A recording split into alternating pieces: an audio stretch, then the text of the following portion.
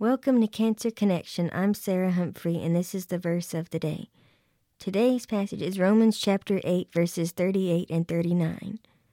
For I am persuaded that neither death nor life, nor angels nor principalities, nor powers, nor things present, nor things to come, nor height, nor depth, nor any other created thing shall be able to separate us from the love of God, which is in Christ Jesus our Lord.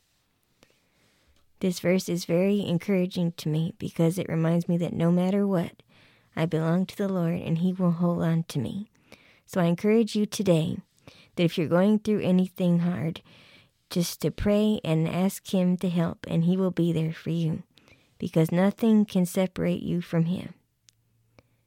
Again, this is Sarah Humphrey. I will see you tomorrow for the verse of the day.